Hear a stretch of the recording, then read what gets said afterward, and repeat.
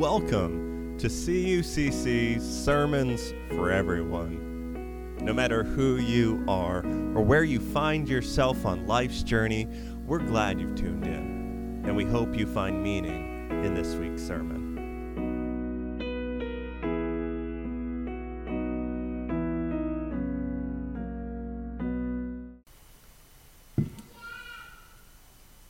So how are you all liking the book of Judges? It's a good read, right? We've been at this for 8 weeks now. Last week's judge, Jephthah, sacrificing his daughter because of a ridiculous bet. What on earth? Right? Who knew this stuff was in our Bible? Honestly, I couldn't come up with a good way around that story, so I went on vacation. But seriously, Pastor Pat, you did an excellent job. You did an excellent job with that story, and we're so grateful for your ministry. All right, now don't get too excited, but today we'll be introduced to the final judge, Samson. But before we go there, we need to set him up a little bit. As you've noticed, the cycle of the judges that we've been following has taken a turn for the worst, right? The whole thing feels like it's spiraling out of control. So much so that the last 2 weeks, there was little to no mention of God in the stories at all. Abimelech, the thorn bush of a king who's killed by a woman at a tower. Jephthah, the discarded half-brother who gambled with his daughter's life and lost. It's decades of Israel's history where things are an absolute mess and everyone seems to have forgotten about God. And as dark and violent as some of these stories have been, we're also oddly aware that people today are capable of some of the same sort of darkness, right? The same sort of violence. Sometimes we read headlines in the news and we just can't wrap our minds around how narcissistic and how heinous people can be. And I wonder, how do you recover from that as a society? How do we ever make things right? How do we ever set things straight?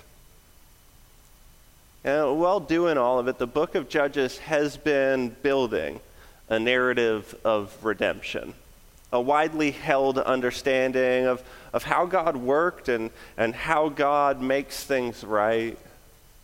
When stuff hits the fan and people have reached rock bottom over and over, we read that God raised up a leader, a judge, a prophet, an anointed one, a savior.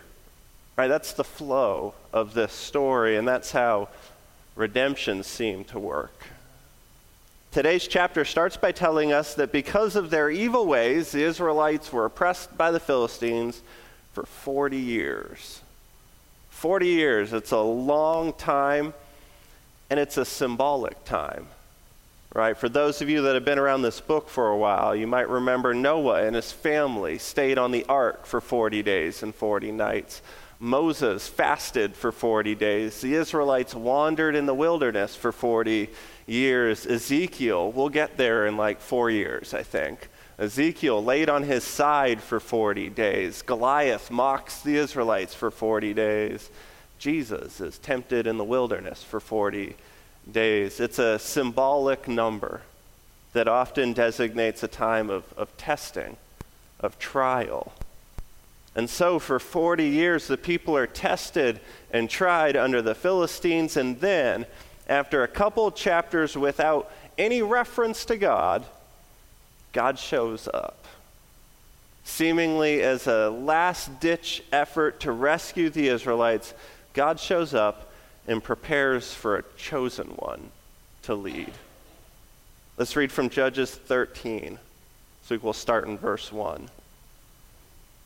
Again, the Israelites did evil in the eyes of the Lord. So the Lord delivered them into the hands of the Philistines for 40 years. A certain man of Zorah named Manoah from the clan of Danites had a wife who was childless, unable to give birth. The angel of the Lord appeared to her and said, "You are barren and childless, but you are going to become pregnant and give birth to a son. Now see to it that you drink no wine or other fermented drink, and that you do not eat anything unclean. You will become pregnant and have a son whose head is never to be touched by a razor, because the boy is to be a Nazirite, dedicated to God from the womb. He will take lead in delivering Israel from the hands of the Philistines." Friends, it almost feels like we've heard this story before, right? The barren woman who gives birth to a leader, a savior. Abraham and Sarah, unable to have children, and an angel visits her, tells her she's going to have a son and that she's going to become the mother of nations. Her son, Isaac, marries Rebekah, who is said to be barren, and they give birth to twins, Isaac and Jacob. Jacob marries Rachel, who is said to be barren for years, and finally gives birth to Joseph, who rescues the family from famine. And we could jump ahead to the New Testament, Elizabeth being visited by an angel, giving birth to John the Baptist. Mary being visited by an angel and giving birth to Jesus. It's a theme. It's a motif. This miraculous birth, it's repeated throughout the Bible. We know this story. We've read this one before. This is how God works. This is how God makes things right. How God rescues, saves, redeems. And not only is Salmon's miraculous birth a perfect fit for this Savior motif, he's set apart even more as a Nazirite. From birth, he is never to cut his hair, never to drink any alcohol as a sign of his devotion to God. It's a sign of the Spirit's presence and favor on his life. Needless to say, Samson's the guy, the one, the anointed of God, chosen from birth to finally fix this cycle of the judges, and it's about time because things have been falling apart. And by the end of the chapter, Samson shows up. So we'll finish reading in verse 24. The woman gave birth to a boy and named him Samson. He grew, and the Lord blessed him. And the Spirit of the Lord began to stir in him. Friends, this is the word of God for the people of God. Thanks be to God. The Nazirite son of a barren woman, set aside from birth to rescue, to bring love and justice and devotion back to the promised land. That's Samson's purpose. It's his destiny. And over the next 2 weeks, I said it was the last judge, but we still got 2 more weeks. Over the next 2 weeks, we're going to get a front row seat to what I think is one of the most dramatic and surprising stories in the entire Bible, right? So we're going to watch Samson attempt to live into all the expectations that are associated with his miraculous birth. Now, I know we're not covering much of this story this week, but we'll get there. And as always, my hope is that we're going to find ourselves in this story. You might end up finding yourself drawn to the people, the Israelites, those who are stuck waiting for 40 years. Maybe you've been living in a season of trial, right, or testing, and it's pushed you to the edge. Maybe you've been waiting for 40 days. Maybe it's been 40 hours. It doesn't matter because it feels like an eternity when you're stuck waiting. It's a thing, waiting, testing, trials. It's all throughout the scriptures. It's all throughout the human experience. And just because it's everywhere doesn't make it any easier. If you know that feeling of waiting better than you wish, you have a window into the soul of this story. Or maybe you find yourself on the other side of the coin. You see people's pain. You see their trials, their testing, their waiting, confusing, and something's tugging at you deep inside you as if you know you've got something to offer. Not that you're a miracle maker or a chosen one, but over time you've come to realize that there's a fire in you, right? That there's a strength in you. You're becoming aware that something's stirring in you. It's a thing. Spirit, giftedness, healing, redemption. It's all throughout scriptures. It's all throughout the human experience. And again, just because it's everywhere, it doesn't mean that we all know how to handle our fire, right? How to handle our gifts. So if you know that feeling, you'll have a window into the soul of this story. Or maybe you're simply looking for a good story, a bit of action, romance, comedy. You're going to have fun. You're going to have fun with Samson. Spoiler alert, as Samson grows up, he realizes he's been endowed with superhuman strength, like Hercules or Superman. Samson feels like he comes from a different planet. The story of Samson reads more like a Marvel comic than a sacred text. And in a similar way, Samson has his own kryptonite, his own many weaknesses. In fact, the first weakness is women. Samson's a ladies' man, and it's going to get him into trouble multiple times. He's also a gambler. His DraftKings account is going to catch up with him. He's got an anger problem, and it runs deep. And finally, his hair. Like Achilles and his heel, if Samson ever cuts his hair, his superhuman strength will fade.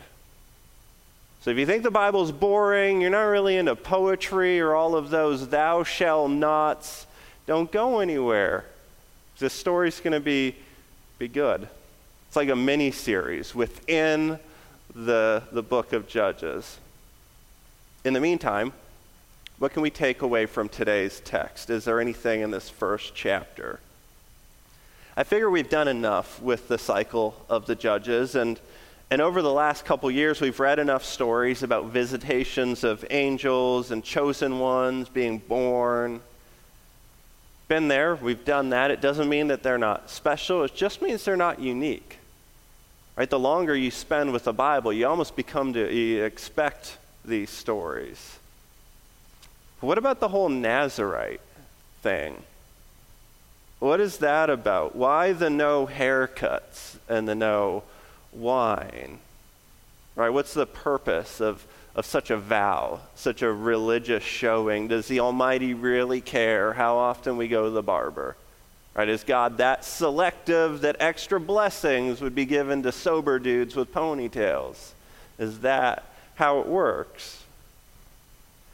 If we go back to its inception, in Numbers 6, we read in great detail about how the Nazirite vow was something a man or a woman could make. It's described as a seasonal vow of dedication to the Lord. No alcohol, no razor, and in doing so, they would remain holy until their period of dedication was over, and then they could go back to living life as they knew it.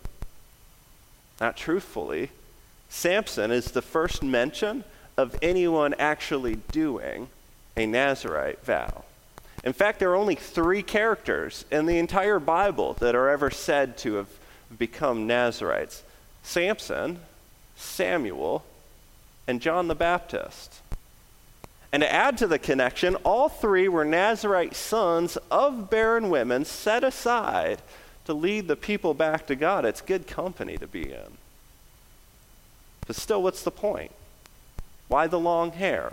Why the no alcohol? I think part of the answer is quite simple. Not drinking and not cutting your hair is inconvenient. It's hard. And it's kind of wild to think that even back then, not drinking was hard.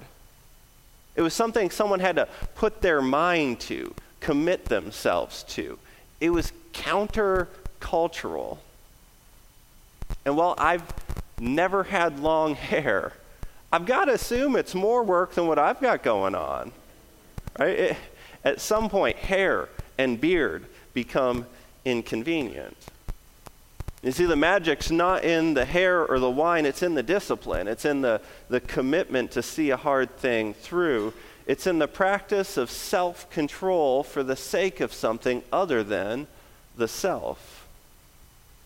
But I think there's more to it as well. I think there's another layer. Not only is it inconvenient and hard, but it's also public. Maybe even more so for guys. It doesn't take long after putting down a razor for people to start commenting on your face. There's no hiding it, right? There's no pretending you just forgot to shave that year. No trimming, no cleaning up the edges. If you've taken a Nazirite vow to let it grow, people can tell. It's out in the open. And you'd be surprised how often people comment on it, ask you about it, draw attention to it, and question your choices. Honestly, the same thing's true with not drinking. If you've ever abstained from alcohol for an extended period of time, you know how true it is. You go to a wedding or an event and the bartender doesn't know what to do with you. Right? It's soda water and lime, I guess. Or you go to a barbecue and you're stuck searching for the kids' cooler, hoping there's more than just juice boxes. And you get asked about it all the time. You don't drink? Why? Are you allergic? Are you an addict? Why would you do that?